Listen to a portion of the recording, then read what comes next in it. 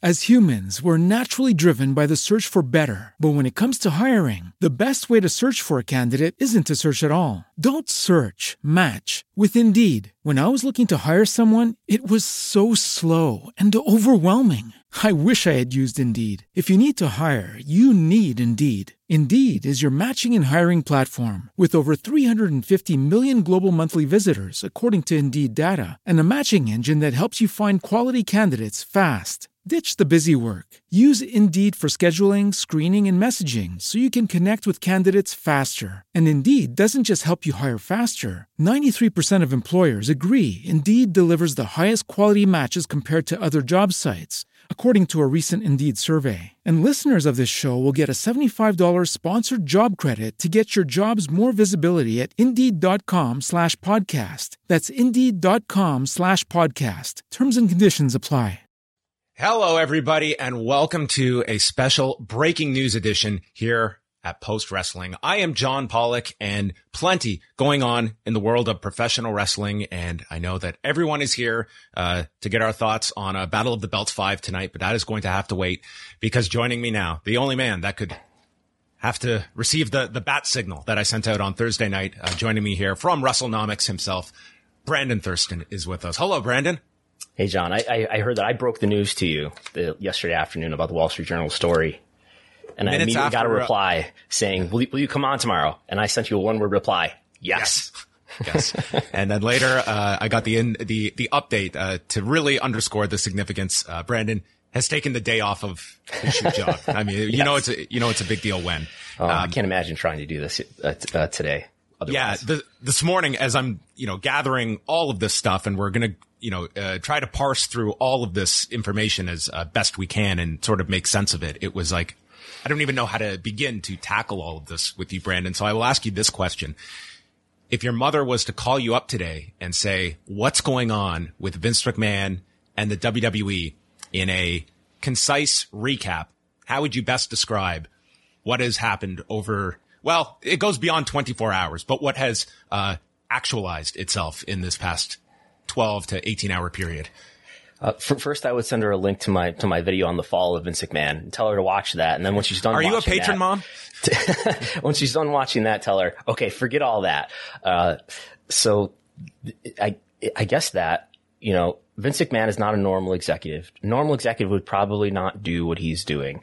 A lot of questions about, could he actually come back, in the last several weeks and months? And the answer has been, well, technically, yes.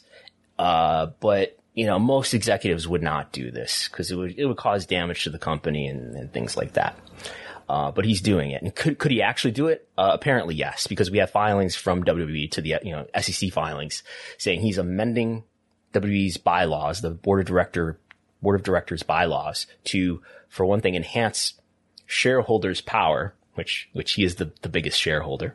And he is bringing himself back to the board of directors, as executive chairman, trying to find out what that really means. But he's also bringing back George Barrios and Michelle Wilson. It's like I'm watching a multi-season, drama series, and two characters that were written off a few seasons ago, they're back. George Barrios and Michelle Wilson were the former co-presidents of WWE. These are sort of the minds behind the W Network, of the strategy and making it happen. And in January 2020, when Vince decided that the W Network shouldn't be a direct-to-consumer service anymore and they should license it to streaming services like Peacock, he fired George and Michelle. And this ultimately led to the hiring of Nick Khan, who licensed the network content to Peacock. So they're back as members of board of directors, not as employees with WWE. I mean, I don't expect that to happen anytime soon, but they are members of the board of directors. Who have since launched their own company in the wake of their dismissals from WWE 3 years ago. That's right. They stayed working together, and they launched a special acquisition company, basically a shell company called Isos Capital. And their major acquisition at this point has been a company called Bolero, a bowling company. So they're still sort of in the entertainment business. But don't expect them to stop doing that. But they will be members of the board of directors as well. So in this this play by Vince McMahon. He is bringing in himself, George Barrios, and Michelle Wilson, and to create those seats, exiting the board of directors are Joe Ellen Lyons Dillon, Jeffrey R. Speed, and Alan M. Wexler.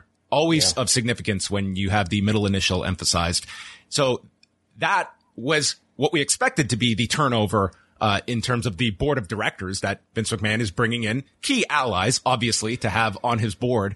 But on top of that, and we will get into the back and forth between WWE and Vince McMahon, which was the exchanges over the holiday season, and what a holiday it was for the McMahons through their SEC filing. But in a press release today, pretty much summarizing this return to power of Vince McMahon, was the note that Ignace Lahoud and Manjit Singh, who was the lead investigator of the investigation into Vince McMahon, have resigned from the board effective today. So as we speak, there would be 2 open seats on the board of directors coming out of these resignations on Friday. Right. And so there was a Vince McMahon press release also yesterday, not a WWE press release, but a Vince McMahon press release where he sort of confirmed the information that was in the Wall Street Journal about him wanting to come back. And he said that to put him and George and Michelle back on the board, they would need to remove 3 current members. It was plausible that maybe he was referring to Stephanie, Nick, and Paul. He was, apparently not. And I wondered if, maybe they would remove the 3 least senior members of the board of directors, but it's sort of the Wexler, Joellen Lyons Dillon, and Jeffrey Speed seem like a kind of random selection. Who knows what the story is behind the selection of those 3. I don't know if they had disagreements with him or what the deal was. But then this news that Manjit Singh and Ignace Lahoud are leaving the board. You got to wonder what the story is behind that. Manjit Singh was the lead independent member. He was very involved with the investigation surrounding the allegations against Vince McMahon and John Laurinaitis related to sexual misconduct. So got to wonder about what led them to resign immediately. But that is the state of the WWE board. It's, I believe, 9 members now, including George and Michelle and Vince. And in theory, like those 2 seats, I mean, if this is the WWE's Supreme Court, like Vince McMahon would, in theory, be able to fill those seats with, I mean, if you had, we should definitely go into the emails because this, I think, outlines a lot of the power dynamic here and what the board's unanimous response was to Vince McMahon's desire to resume his duties as executive chairman. So I'm not going to read the entire emails, but I have isolated some of the key comments, and this was released, this back and forth. It's 3 statements, back and forth, 2 from Vince McMahon or on behalf of Vince McMahon and 1 from the WWE's board of directors. So, we'll take pauses here to get some of Brandon's thoughts. So December the 20th, in a letter to the board of directors from Vince McMahon, I have always recognized that we have a massive responsibility to the WWE universe. Our fans deserve the best entertainment experience that WWE can offer, and I thank you for your efforts to keep our company focused on that goal through this distinctly challenging year for WWE, which later we would see maybe some potential pushback you can read into in how they would view this as a challenging year or not. Vince goes on to say, I voluntarily retired from the company during the pendency of the special committee investigation and fully cooperated with the committee and its independent counsel's process. My retirement was intended to give the special committee, its independent counsel, and the rest of the board the time and space needed to understand and respond to the allegations. And as a classic wrestling promoter, retirement was only to be temporary. Now that the completion of the special committee investigation has been publicly disclosed, I believe WWE has a unique opportunity during this critical juncture to maximize value for its shareholders and all other stakeholders. Specifically, given the rapidly evolving media landscape in which more and more companies are seeking to own the intellectual property offered on their streaming platforms, I firmly believe that the best thing to do for all of WWE shareholders and other stakeholders is to undertake a comprehensive review of strategic alternatives. I am confident that our shareholders will support this decision. So this is Vince McMahon kind of outlining that we have an enormous opportunity, but only with myself providing that Midas touch that I have granted this company since 1982. A unique opportunity, and not even this letter escaping what seemed to be Vince McMahonisms. But Vince has never, to my eye, expressed a real interest in selling the company. There's always been rumors and speculation in the air that maybe WWE would sell, and it makes a lot of sense for WWE to sell, especially in the case of something like Comcast. Why would you continue to rent this content that is becoming increasingly expensive when you could perhaps buy it? But I think Vince is more interested in staying in control, has been in the past, before all this, that all the news that broke over the summer. My belief is that he always wanted to stay in control. They would never let go of the company. It's surprising to me that he even voluntarily left this company in July. Big story that we don't know what led to Vince actually retiring. He says, according to the Wall Street Journal, that he was given bad advice and that he apparently regrets coming back, or regrets leaving and now is making his comeback. But it's an easier swallow for shareholders if he comes back saying that I want to come back to make a sale. And the stock price, Wall Street's buying it. It is soaring. Because the stock price is up at $87 right now, and it's up 21% on the day. Aftermarket trading yesterday immediately responded favorably to this. So Wall Street believes that a sale is more likely now. And I think that's actually selling the company is a price he's willing to pay if he gets to come back into the company. Look at Dana White. There's a lot more to Dana White, but look at Dana White, who owned some part of UFC, correct? And then they sold, and Endeavor now owns UFC, but Dana's still in charge of UFC. That could be the same thing for Vince if WWE is sold to a larger company. I completely believe that, regardless of Vince's intentions, months ago about a potential sale, you cannot pull this off without that, because the stock reaction is the protective cover that justifies this power play by Vince McMahon. Without the sale being dangled there, we don't even have to look that further back to the December 13th report from the Wall Street Journal that initially reported that Vince McMahon had a desire to return from the company, and the stock took a dive after that with that reaction. It is coupled with the sale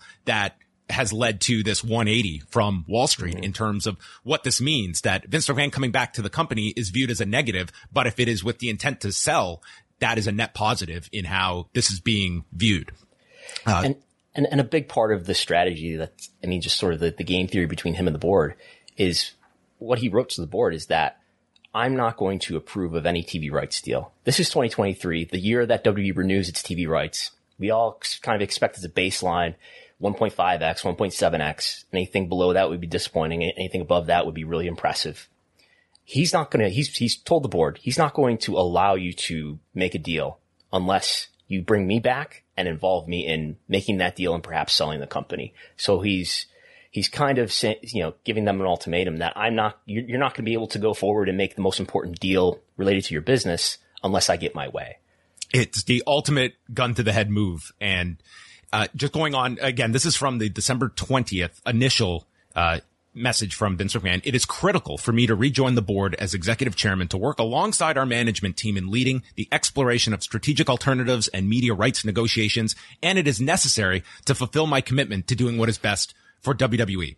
I want to make it very clear that I wholeheartedly believe that WWE has an exceptional management team in place. Stephanie, Nick, Paul, we're still on a first name basis, and the rest of the management team have my full and unconditional support. And as executive chairman, I would support them to facilitate unified, efficient decision making during this important period in the company's history.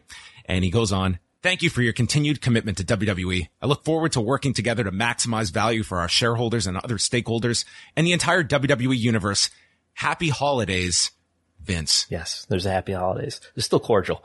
I think it's interesting. Is it meaningful? It's interesting that he's saying he gives those three executives, Stephanie, Paul, and Nick, his full support.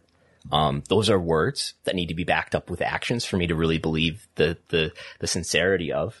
They're an exceptional management team, but they cannot fully capitalize on this unique situation without. You need him. Yeah. So Stephanie and Nick are going to keep their CEO titles. That's virtually certain to me. Paul is going to keep his chief content officer title, which is how they were identified in today's press release as well. Yeah, that's a good point. Is Paul really going to remain head of creative in the sense that he has been up to this point is a big question. Looking forward to any reporting that comes out of SmackDown tonight in terms of what talent are told. I have to think they have a talent meeting tonight at SmackDown too, because I mean, Fightful's reporting last night is that there's a lot of talent that are really worried about this. Yeah, there is both of us, Brandon and I had reported today, there is a all employee Zoom meeting coming up later this afternoon in just a couple of hours, with employees. But of course, yeah, it's a TV day in Memphis, for SmackDown as well. And I would say even coming out of that, even if you like, today is all about damage control. And I think it is about presenting the most stable picture possible of utter chaos behind the scenes. And you can say whatever you want today. There is one person that I think has the ultimate say so, and this is evidence of that, and that is Vince McMahon. So does Vince McMahon have a desire to come back and head up creative? I think absolutely. And I think that your theory, Brandon, of this ultimately ending up in Vince McMahon in a Dana White-like role where a sale is made, but with the understanding that Vince McMahon is tied as the package and is in a very protected spot in this newly owned WWE. Yeah, it's, I've noted over the last few years of him being CEO, how little he spoke on earnings calls, which maybe is indicative of something, that maybe he was just not as engaged in certain aspects of the business that were being spoken about on the earnings calls. He would open earnings calls with a 1 or 2 minute statement that was clearly, was prepared. And then, everything else, including Q&A, would be handled by other executives, including Nick Khan and Stephanie. And was he really engaged in other aspects of the business besides creative? I question. So that tells me that, if creative was his real big interest towards the end, then maybe he wants to come back and do that.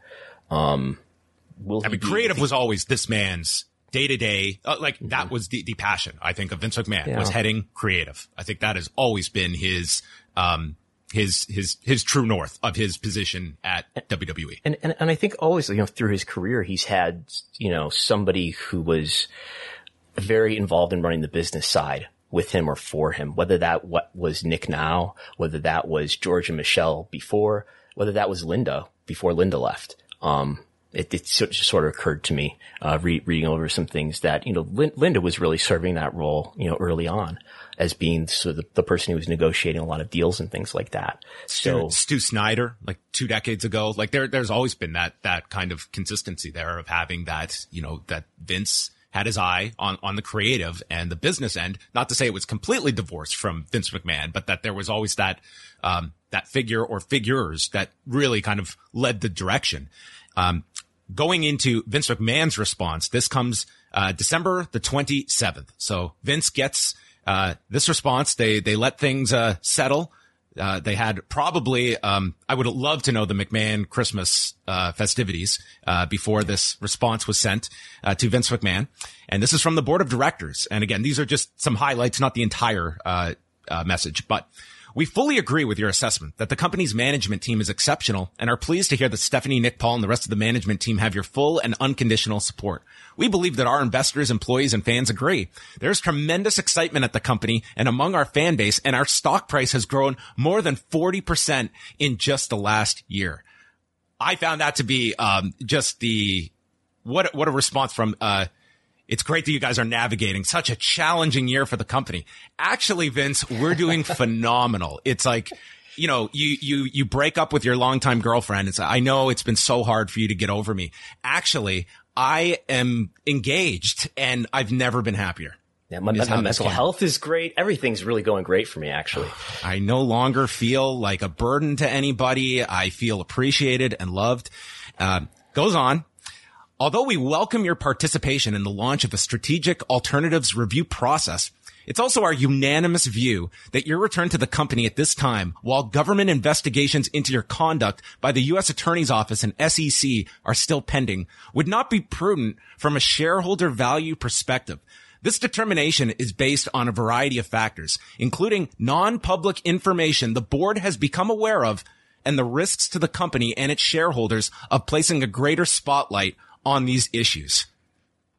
Would be a horrible thing, Vince, if more were to come out regarding potential conduct that we have since discovered, this never-ending avalanche of information that we have uncovered about you. This is as contentious as you can possibly get in this quote-unquote language, as they are certainly parsing this language from a legal perspective in response to the controlling shareholder of your company. And I don't know if you're going to read it later if I'm jumping ahead, but so the board writes in this letter to him that we want you to sign a draft, another letter that will say, you promise not to come back to the company and you're going to pay us for the investigation that we did over the summer. And in exchange for you agreeing that you're not going to come back and that you're going to pay us back, we won't sue you. The letter alludes to a shareholder demand letter, which is not something that was known to me beforehand, that apparently some shareholders have told the board that they want the board to sue Vince to make sure that he's going to pay them back for the value of the investigation. So they're saying, hey, look, agree that you won't come back, agree that you'll pay us back, and we won't sue you. So sort of an ultimatum there from the board to Vince, to which he does not respond happily, and does what he ended up doing yesterday. Yes, and that led to Vince McMahon's response. This came on New Year's Eve to the board of directors to get everything out before we turn the calendar over. I appreciate your timely response to my December 20th letter. However, it's surprising that you did not address what I had sought to make clear in my letter, namely that we have a unique but narrow window of opportunity to maximize shareholder value, and combining the upcoming media rights negotiations with a strategic review process the board acknowledges is the right course of action for our shareholders, and underlined that the only way to fully capture that opportunity is by having me, the company's founder and controlling shareholder, return as executive chairman at this critical time so that I can work alongside the management team to unify the decision-making related to these two interconnected initiatives. I would like to make it clear that unless I have direct involvement and input as executive chairman from the outset, I will not be able to support or approve any media rights deals or strategic transaction. This position is not driven by self-interest or a lack of confidence in the company's management team, but rather my commitment to doing what is best for WWE and all its shareholders, and by my strong belief that maximizing the outcome of these processes will require close coordination and unified and efficient decision-making. I sincerely hope we can work together to unlock this tremendous value potential.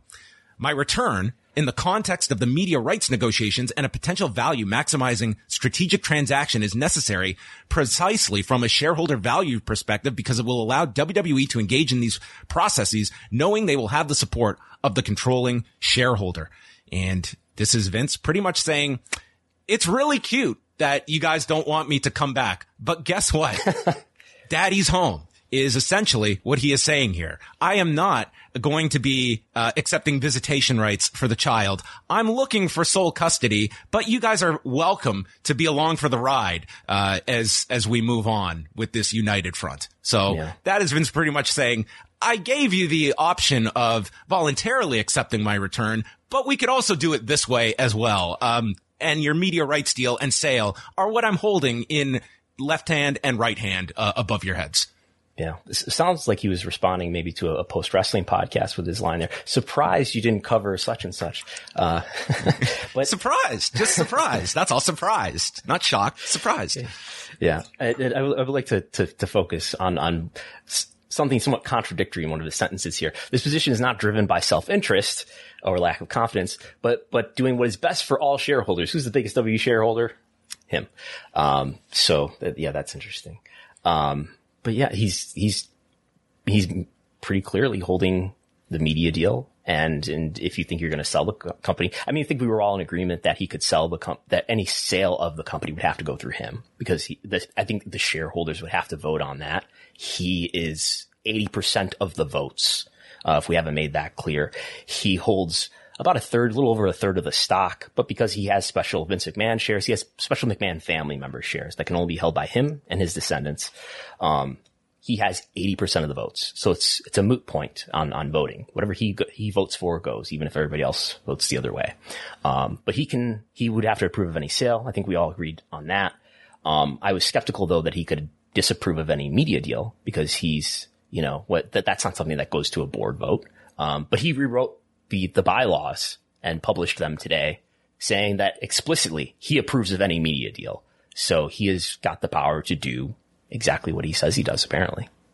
Yes. And, as well, Vince had gone into the fact that he is not looking for the creation of conflict in any of this. He would not get involved with any of the government investigations or the special committees, looking into the allegations.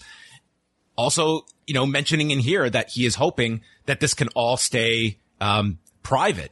So it would be very interesting to know if these demands on his part, if he believed that these letters would be released as they were today and filed with the SEC.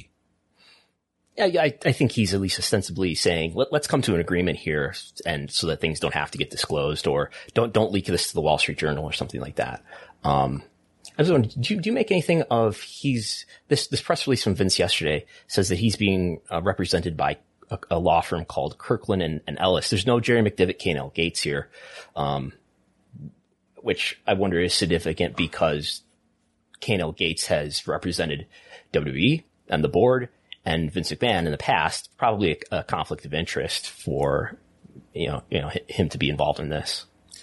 That was my conclusion that I made, that Jerry McDevitt, who, contrary to some belief, does not work with WWE, but he has been their, essentially counsel that they have enlisted going back to 1994. So, he is very much intertwined in all of this, that I would think that perhaps Vince McMahon was advised to seek separate counsel here away from Jerry McDevitt, because of his role that I would view as a conflict, as this is very clearly a power play, and Jerry McDevitt is someone that would find himself in the middle as opposed to representing one party over the other. Yeah. And he's got his own PR firm here as well, August Company. So really a Vince McMahon, independent entity, he's been acting as.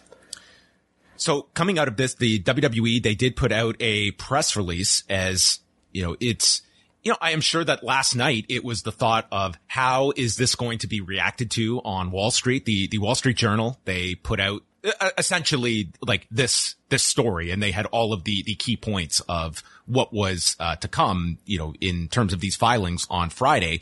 And they put out their press release that said that WWE is providing the following update regarding the composition of its board of directors and the exploration of strategic alternatives.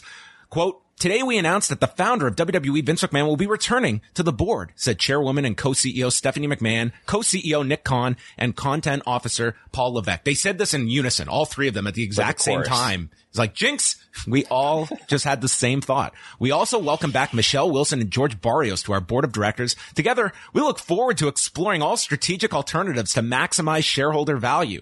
As Vince McMahon stated yesterday, WWE has an exceptional management team in place, and I do not intend for my return to have any impact on their roles, duties, or responsibilities." Then why would he at all be involved here? Looking, short term to the media rights deal, which very well could funnel and be worked into an overall sale of the company, is the position that this places Nick Khan in. Nick Khan was essentially, he was hired, and there are all these deals that he has put together, but this is the Super Bowl of deals for Nick Khan. And you would argue that this is Jerry Reinsdorf coming in and stating that, hey, I want to play in the finals this year, Michael Jordan. I think I could make that 3-pointer at the end of it. And Michael Jordan is holding the ball here. And it's like, dude, Nick Khan is there someone you would have more confidence in to go into these talks than a Nick Khan? Vince McMahon is certainly putting himself out there that I can bring that much more value because of my intimate knowledge that only I possess. And he may or may not be that involved in the negotiations in those meetings themselves. I mean, Nick may be doing, whatever he would have been doing otherwise in his team around him. I don't know that Vince was present for all the meetings in similar discussions. But there's no reason I see why WWE couldn't do this without him. If anything, the addition of Vince, even if he's not involved in the meetings or whatever, his presence back in the company, I would think raises some questions with networks that they're going to talk to about, hey, we would like a nice upgrade on our TV rights fees. Are networks going to be more hesitant to do that if you've got Vince back with the company? Stephanie McMahon has said on the last earnings call and in the Wells Fargo conference talk that they had a pause in their ad sales because of the news surrounding Vince over the summer. I believe that extends to their TV ad sales as well for the networks, for NBC and Fox. Do you want to, I mean, I would be concerned if that's accurate. I would be concerned if NBC, if I were NBC or Fox, that, Vince is back. It's going to be harder for me to sell ads now. I think there's a lot to be said about the news surrounding Vince this week, about the news surrounding Dana White this week, about just what's tolerated in these companies and, what ends up happening. And is there a consequence for any of these people who are in the most powerful positions in either of these companies? It's not a new lesson this week, but it is more just a reinforcing of how many people will, in endless supply, raise their hands to come to the defense of people that have committed or are alleged to have done horrific actions. And I have next to zero faith that any of these broadcasters are going to show any hesitancy to be in business with these people. And I guess that though is a question that one still has to raise, is the idea of being in business with Vince McMahon. And if this is a more attractive buy today than it would have been 2 months ago in a more kind of post Vince McMahon version of this company. And I'm not sure that buying the company gets rid of him. I don't think he's, No, I think this almost guarantees that a sale, he comes with the new house. Right. It's that he is designated for a secure spot in this company upon a sale, and he wants to have a say into who he hands this thing off to, while also utilizing this sale as protective cover to navigate himself back into power. Because if this stock had tanked today, then it's a very different picture and justifies the shareholder revolt over this man returning. It's the opposite, and that certainly enhances Vince McMahon's view that my return is going to be met as a positive, and he has this graph to refer to. And people have asked me earlier today too, like, is there any comparison in sports or in any other major company of somebody who resigned in scandal and resigned in disgrace, came back and all their business partners were okay with it? I mean, I couldn't think of any. I don't know if you can. One that comes to mind was when George Steinbrenner had to step away from the New York Yankees and was suspended by Major League Baseball for 2 years, and then came back and was largely embraced by the Yankees. That one, not to the scale of this, I would say, but that would be maybe one comparison. I can't envision, like, if you want to compare this to a larger sports event, like with Dan Snyder and what's going on with the Washington football team, is the idea that he could come back from that. I don't feel he could in a situation where he's removed from ownership, and 6 months later we're talking about a seamless return to power of his football club. Yeah, and among other costs here is going to be morale. We're seeing that, as I mentioned earlier, these reports from Fightful. I imagine that's not the last we'll hear of it. I've heard a little bit about people who are employees of the company not being happy about what's happening here, and it causes a lot of uncertainty. I think, this kind of makes AEW, this is a good thing for AEW in terms of maybe being better able to recruit talent, especially if Vince ends up back in creative. But yeah, there's a lot of costs to this. Swimsuit? Check. Sunscreen? Check. Phone charger? Check.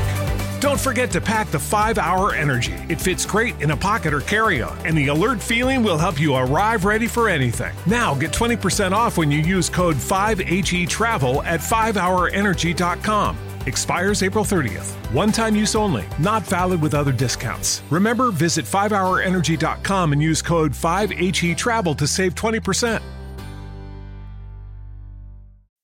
As humans, we're naturally driven by the search for better. But when it comes to hiring, the best way to search for a candidate isn't to search at all. Don't search, match with Indeed. When I was looking to hire someone, it was so slow and overwhelming. I wish I had used Indeed. If you need to hire, you need Indeed. Indeed is your matching and hiring platform with over 350 million global monthly visitors, according to Indeed data, and a matching engine that helps you find quality candidates fast. Ditch the busy work. Use Indeed for scheduling, screening, and messaging so you can connect with candidates faster. And Indeed doesn't just help you hire faster. 93% of employers agree Indeed delivers the highest quality matches compared to other job sites, according to a recent Indeed survey. And listeners of this show will get a $75 sponsored job credit to get your jobs more visibility at Indeed.com/podcast. That's Indeed.com/podcast. Terms and conditions apply.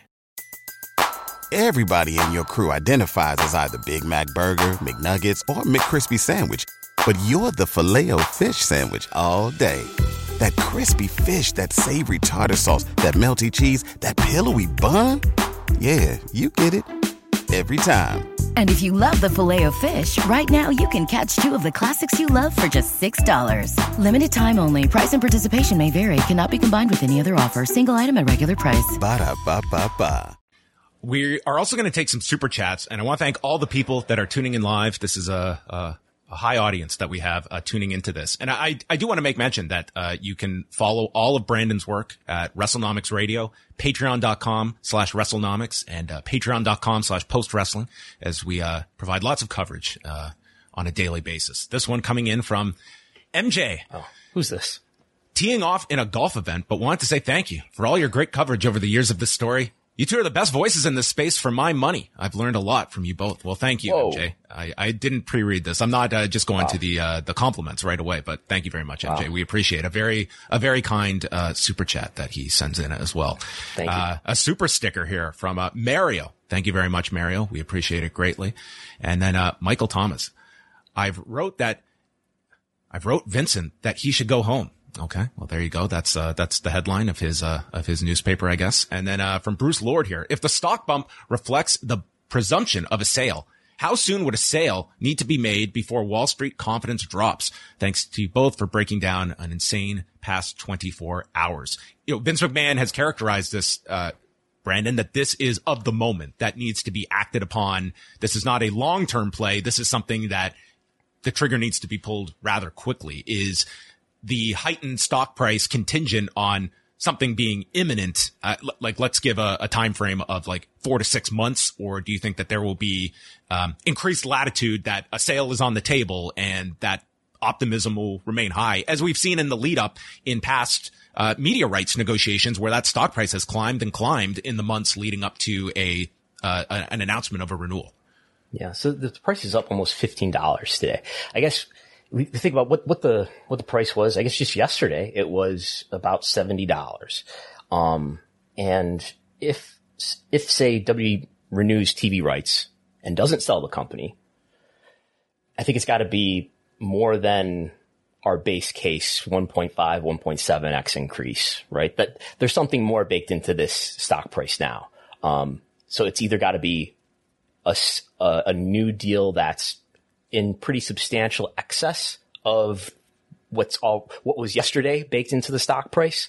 It's got to be a really good renewal deal to maintain this stock price, or they have to sell the company, or the stock price just goes back down.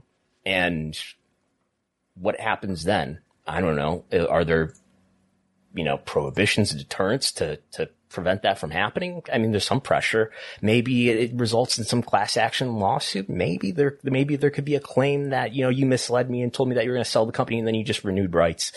But a class action lawsuit by shareholders is not something you want, but it's not something that ends, the company, or ends Vince McMahon's reign or something like that. But yeah, a lot of this will be contingent on what ends up happening with the TV deal. Is it just a TV deal? Is it a sale of the company, and the stock price will adjust accordingly? Yeah, but when does WWE get sold? As I replied to somebody earlier on Twitter, anywhere between in a few weeks from now to never. That's it. I mean, even in the press release today, like, they do caution those the WWE side stating there is no assurance that this process will result in a transaction. I don't think they want to be caught in anything where they are misleading or this is the announcement of an imminent sale. As well, Seeking Alpha put out a story today. I'm just going to read some of it today that WWE shares surged on Friday following the shocking news that former chief executive Vince McMahon was planning a return to the company. In a paragraph that was written for one person, that being Brandon Thurston. While there may be a battle inside the company worthy of the Royal Rumble or King of the Ring, investment firm MKM Partners believes that when all is said and done, it could be Comcast with its hand raised in victory.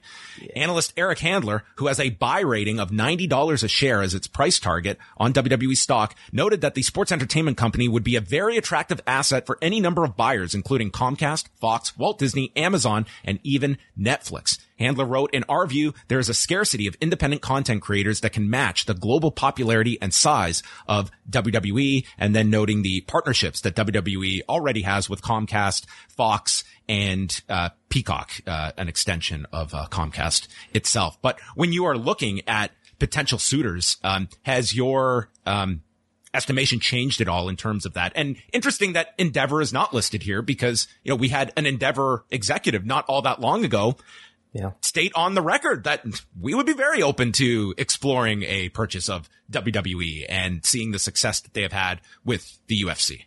Yeah, the Lightshed analysts have been pushing very heavily the idea that Endeavor could buy WWE. I think it makes sense. I see Comcast and Endeavor as the two likeliest buyers. Maybe Amazon.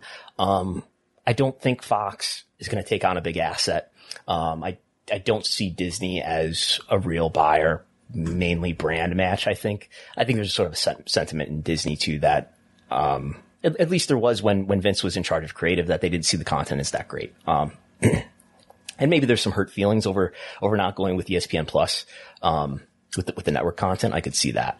So I don't think Disney. I don't think Fox. I definitely don't think Apple. I don't know if that was meant. Netflix isn't impossible because I think Netflix, if they're really going to get involved in live sports, they're going to acquire some entity rather than license.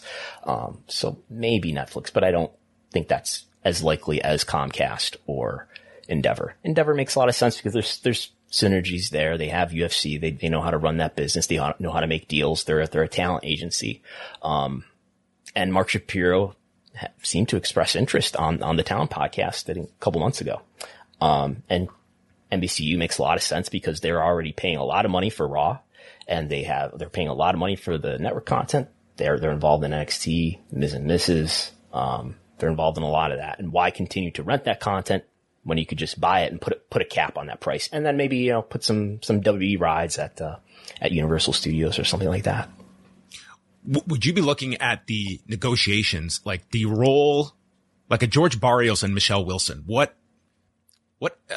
importance is placed upon them? Because essentially, like, you have two competing teams of like a WWE vision of 2014 till 2020, and then the new vision. Like, you have all of these names on your board of directors. It's like, who is spearheading these talks? Is this, like, it would sound like Vince McMahon is going to be in the room for these negotiations. Is he with Nick Khan? Is he with George Barrios? I mean, there's a lot of dynamics at play that we can't answer today, but it's like all of these competing visions, and who is Vince McMahon going to be relying on? Like, Nick Khan there's a major question mark attached to him, and like where his power is in terms of this shakeup and what his initiatives are going into these talks.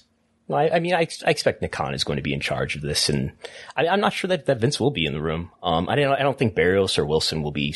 They'll be advising, I'm sure, when they have their board meetings, and maybe at other times as well. But I get the impression that they're going to do essentially what they were going to do in terms of the people who will be involved. Which we should note, this was also like the collection of personalities that were involved in the last rights deals before Nick Khan joined the company, that he was enlisted to be part of these talks when it was still Barrios and Wilson that were kind of the front-facing people when it came to the Nick talks. Was not an employee of WWE when he made those deals in 2018. He was working for CAA, and he was, I assume, contracted to do that work for them. Yes. A few more super chat questions here that we will go to from Chris Ely, the professor. Chris Ely. Do you think that more wrestlers will be getting released imminently, or is it hard to say? I would say it's definitely too hard to say this early in terms of things, but it's, again, very competing visions of what we saw during the last couple of years under Vince McMahon versus what we have seen over the past 6 months, where it has been a gigantic rehiring process. Yeah, if we take Vince McMahon's words at face value, that he fully, unconditionally supports and believes in the leadership of people, including Paul Levesque and Stephanie and Nick, then if you take that at face value, then I wouldn't expect releases. But like I said, I am skeptical that Vince will be able to keep his hands out of talent and creative. We'll see. A question here. Would this be happening if they condemned Vincent Kennedy McMahon on television? Again, thank you for the super chat. I did want to use this question to kind of lead to another question. Like, when we discuss these stories, it is obviously coming from the business perspective, and that Wall Street, they are not responding with any kind of moral or ethical compass. But it doesn't mean that we have to divorce ourselves from that. And in all of this, it's like you're going to see all the jokes about succession and palace intrigue. And yet at the core of this is a man that was removed from power because of allegation after allegation and alleged victims that ran millions and millions deep in NDAs, that only a couple of weeks ago we were made aware of yet another allegation at a tanning salon, and accusations of rape, accusations of coercing a woman into oral sex. And it just seems all of that sort of just gets piled into, well, there were some inappropriate relations that the man had, and we just simplify this language, and it becomes very much just a story about business rather than one that does have alleged victims attached to it. And that none of these comments from Vince McMahon, did he address any of this? Did he deny any of this? And to me, it is fine that some people are going to ignore this, but I think it's very important that the reasons are not forgotten as people just treat this as though it's a soap opera happening on Twitter today. Yeah, I think, and in part of the letter from the board, they allude to additional non-public information, which could be very believable to me that those could be additional allegations that the public does not know about.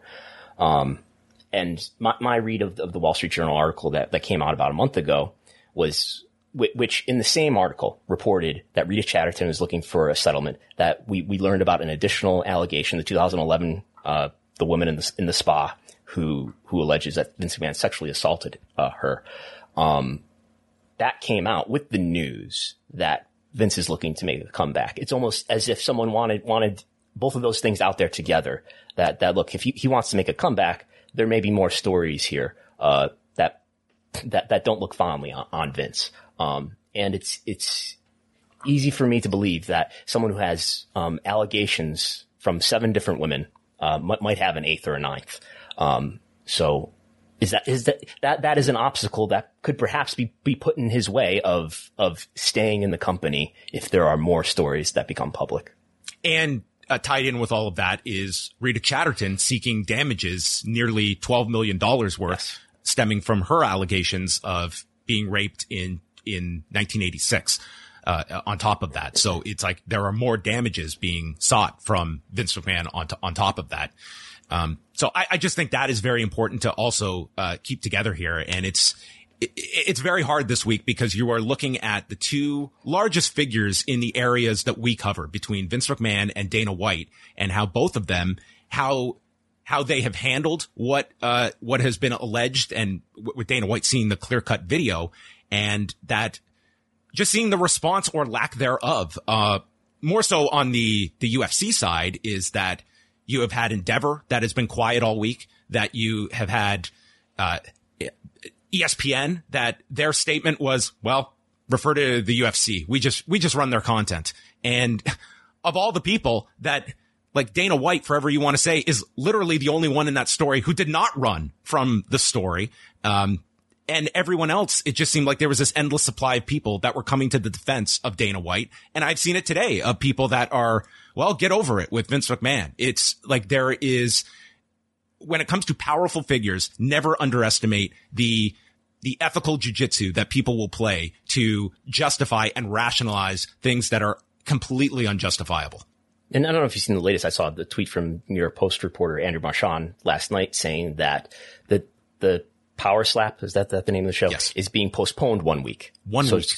So that apparently that will teach Dana White his lesson. He's got a 1 week postponement on the show. I think pure, I think cowardice on a lot of fronts, this past week, and the idea of just, obfuscate, and with time, people will move on to the next controversy and forget it. And then we can get our precious show onto television. In the case of Power Slap, I think completely tone deaf that they are moving forward with this. And it will also be, specific to pro wrestling, is the position that AEW is in, where you would think, are going to be in a position where they're being asked to promote the hell out of this thing for the premiere, and how they feel about that. As sharing the same broadcast partner, like, this is there to capture that AEW audience. And if this goes ahead on January 18th, AEW will be in a position where they probably have to promote this. And I know we're getting away from Vince McMahon, but these things are connected in many ways too. Yeah. I think for WWE in particular, I've said, before yesterday, that I think there's a lot of unanswered questions that should be directed towards WWE about what were the results of your investigation, where you said you were going to not only investigate Vince and John Laurinaitis, but you were going to investigate the culture. What, if anything, has changed about WWE's policies since last summer? What can WWE say to assure talent and employees that, sexual harassment and sexual misconduct are taken seriously in the company? All I know is that Vince is back now. And how seriously is that taken? Is there a policy before WWE hires people like Jamie Horowitz to be an executive in the company, as far as investigating and taking seriously their background that may involve sexual harassment? What's changed? Why have you found more information about Vince McMahon that we are finding out about today that has not been disclosed? Yeah.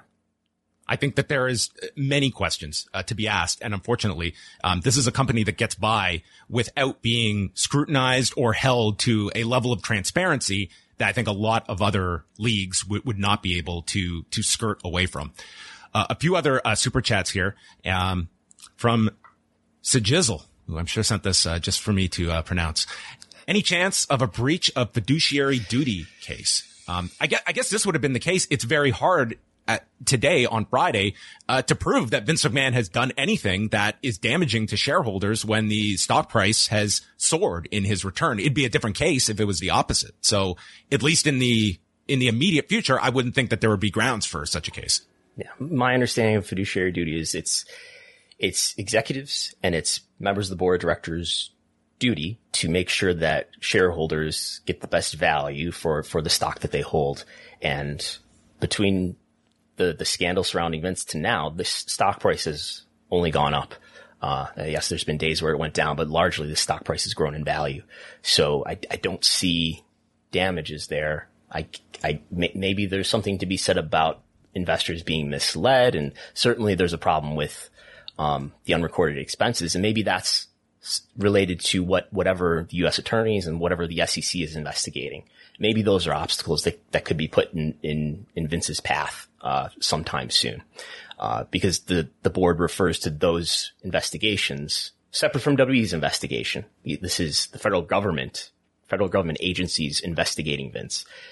Those are not completed yet. Maybe news will come out about that. Maybe journalists could make records requests at some point about that. Another one here. In hindsight, would it have been more effective for Stephanie and Hunter to come out more forcefully against Vince after his departure? They both were hesitant to disparage Vince. I don't know if that would have been the best course of action when, again, this was Vince McMahon who was out in terms of his roles, but as a controlling shareholder in the company, like, this was somebody that, that was a position that they were never going to take an adversarial tone to Vince McMahon. I think that was very evident. I can't imagine them doing it. And you could also argue strategically, would that have been a benefit to them to have this public denouncement of Vince McMahon, even though it was very hard to see Stephanie McMahon coming out there with a "Thank you, Vince" chant on July 22nd. Yeah, I mean, if Vince was able to learn that he would be able legally to do what he's done today and yesterday, then I would think that Stephanie and Paul and Nick, had enough legal advice to know that he could as well, and that was in his pocket. So it probably doesn't serve them to go on television and bury him. If anything, maybe that results in him coming back and firing some of those people. So it probably would not have ended up well for them if that's what they did. Mm-hmm. We do have roughly in about a month would be the next earnings report and call. Would that be around the timeline, that first week of February? Right. Q4. Yep. Would you be expecting a Vince McMahon presence on that call, or would you assume it's the existing leadership of Nick Khan, Stephanie, and Paul Levesque leading that call? I think it depends on whether he's really an employee. I lean towards thinking he is an employee, and he's basically the de facto CEO now while not wanting to strip Nick and Stephanie of their CEO titles. So I guess I would expect him to be on the call and make very brief comments as he always had in the past. Take it away, Nick. Take her away. Yeah. I believe we have one more super chat, and I do want to mention, I appreciate it. We're getting a lot of very generous super chats. We're going to be splitting these with Brandon as well. So your super chats are also going towards WrestleNomics as well. Thank you. That's news to me, but thank you. Well, there you go. No specific message, just showing my appreciation for all that Post Wrestling does. And yes, I'll certainly include WrestleNomics. I think as well, we should also give a nod to the reporting at the Wall Street Journal from Joe Palazzolo, Ted Mann, and Lauren Thomas, who had the byline on Thursday's story, reporting on this as well. I think that there is, certainly you look at this week and the handling of the Dana White story, the Vince McMahon story. It's very critical to have media that are holding these people to account, that is digging into this. Because conversely, you will get others that will take a pass on certain stories like this as well. So, WrestleNomics does a fantastic job. We're very lucky to have, Brandon, who I can send the bat signal out and get a response within 30 seconds. Yeah. The reporting of Joe Palazzolo and Ted Mann was something that became really apparent to me when I was editing the Fall of Vince McMahon audio documentary, last month, in that they could have just written one or two stories about this and then moved on to other things that are maybe more prestigious to cover than the wrestling business.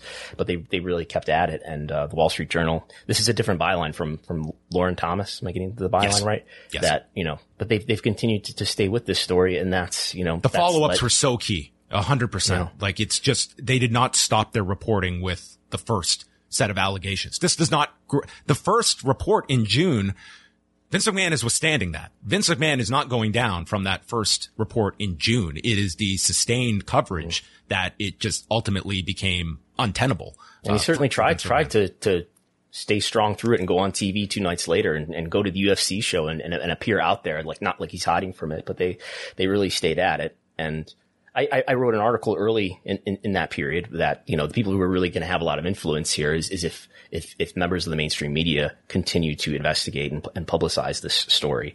And maybe that's the answer that the Wall Street Journal did, although they could not change, they could not affect what Vince's abilities were as controlling shareholder. A few more rolling in here. MW sending in a super chat. Thank you very much. From Hector as well. Thanks to both of you. And one more question here. Do you think that any of the Vince stories the public doesn't know will get leaked by either current or former board members? I certainly read that as, there's more out there potentially. I think it's also an equal question of, are you withholding information that, as a shareholder, forget about the public's, need to know, basis, but for a shareholder, it's like, wait a minute, you guys have found more information, and why has that not been disclosed when this investigation, was ongoing and, was essentially concluded? Yeah, that sounds like something that might be in line with fiduciary duty. Do you have a fiduciary duty to make sure that investors know that there's this story in somebody's past that could, affect the price of the stock, especially, I guess, now that he's back? Well, at that point, we have tried to cover this from as many angles as possible, but we are not going to be answering all of the questions today because this is going to be, Vince McMahon was the story of 2022. He will very likely be the story of 2023, and all of the ramifications that this return to the board of directors has for Vince McMahon, his ability to reinstall himself, and how this impacts a media rights deal domestically, how this affects a potential sale for the company, and where a lot of the key players end up as a result of this shakeup. We have 2 open board seats that are essentially going to be filled, you would presume, by Vince McMahon. And what are some of the major questions as we sign off, Brandon, that are kind of top of mind for you that are unanswered? Does Vince get involved in creative? Does Paul Levesque really maintain all of his current duties? Is there any more news about sexual misconduct allegations that come out? Is there any more news about whatever the U.S. Attorney's Office and the SEC are investigating? Those are the big ones for me. And do any of these business partners who have a lot of influence in WWE, do they care that someone with 7 sexual misconduct allegations against him is back in a position of power that he was removed from? We are going to say goodbye at this point, but I will direct people tonight. Rewind to SmackDown. It will be Wei Ting and Kate from Montreal coming at you at a special start time of midnight Eastern after SmackDown in Memphis, after Rampage, and after Battle of the Belts 5. So you can check out that show. PostWrestlingCafe.com, exclusive for all cafe members. $6 gets you in the door there. And then this Sunday, WrestleNomics Radio will be dropping. I look forward to hearing more from Brandon, Chris Gullo, and Jesse Collins, as I'm sure this will be a major story covered on Sunday. And I direct everybody over to WrestleNomics on Patreon at patreon.com/WrestleNomics, where they get access to the viewership spreadsheet, which is a stop multiple times a day for yours John truly. Pollock's in there every day. Yep. Yes. You can be monitored in there. And I always, I'm checking in on a constant basis. Yes. And, quarter hour reports are part of the Patreon as well as slides from our podcast. This Sunday, 11 a.m. Eastern time on the WrestleNomics YouTube channel, as every Sunday at 11 a.m. We are live with WrestleNomics Radio. It'll be just me and Jesse this week, as Chris Gullo is at a Bills game as the Bills return to the field this Sunday. That is right. All right. That's going to wrap it up. Thank you to everybody who joined us. A huge audience tuning in today as we went just about an hour here. That's going to wrap it up. Postwrestling.com, WrestleNomics.com, and thank you to all of you for tuning in. Thanks. Cashback is not available on gas in New Jersey and Wisconsin. Hey, good morning. You're heading to the airport, right? Yep, thanks for checking. I like the car. How long have you been a rideshare driver? About 3 years now, but I really enjoy it. Isn't it hard to make money these days with the price of gas being so high? Not for me. I use Upside, the free app that gives you cash back for every gallon of gas you buy. Wait a minute. Are you saying you actually get real money back when you get gas with the Upside app? Yep, I get real cash back every time I get gas. Does that actually add up to anything? I'll make around $200 to $300. Wow, that's serious extra cash. I'm downloading the Upside app now. Download the free Upside app now to earn real cash back every time you buy gas. Use promo code CAR for an extra 25 cents a gallon bonus on your first tank. You can cash out anytime right to your bank account, PayPal, or a gift card for Amazon and other brands. Just download the free Upside app and use promo code CAR for a 25 cents a gallon bonus on your first tank. That's code CAR. As humans, we're naturally driven by the search for better. But when it comes to hiring, the best way to search for a candidate isn't to search at all. Don't search, match with Indeed. When I was looking to hire someone, it was so slow and overwhelming. I wish I had used Indeed. If you need to hire, you need Indeed. Indeed is your matching and hiring platform with over 350 million global monthly visitors, according to Indeed data, and a matching engine that helps you find quality candidates fast. Ditch the busy work. Use Indeed for scheduling, screening, and messaging so you can connect with candidates faster. And Indeed doesn't just help you hire faster. 93% of employers agree Indeed delivers the highest quality matches compared to other job sites, according to a recent Indeed survey. And listeners of this show will get a $75 sponsored job credit to get your jobs more visibility at Indeed.com/podcast. That's Indeed.com/podcast. Terms and conditions apply.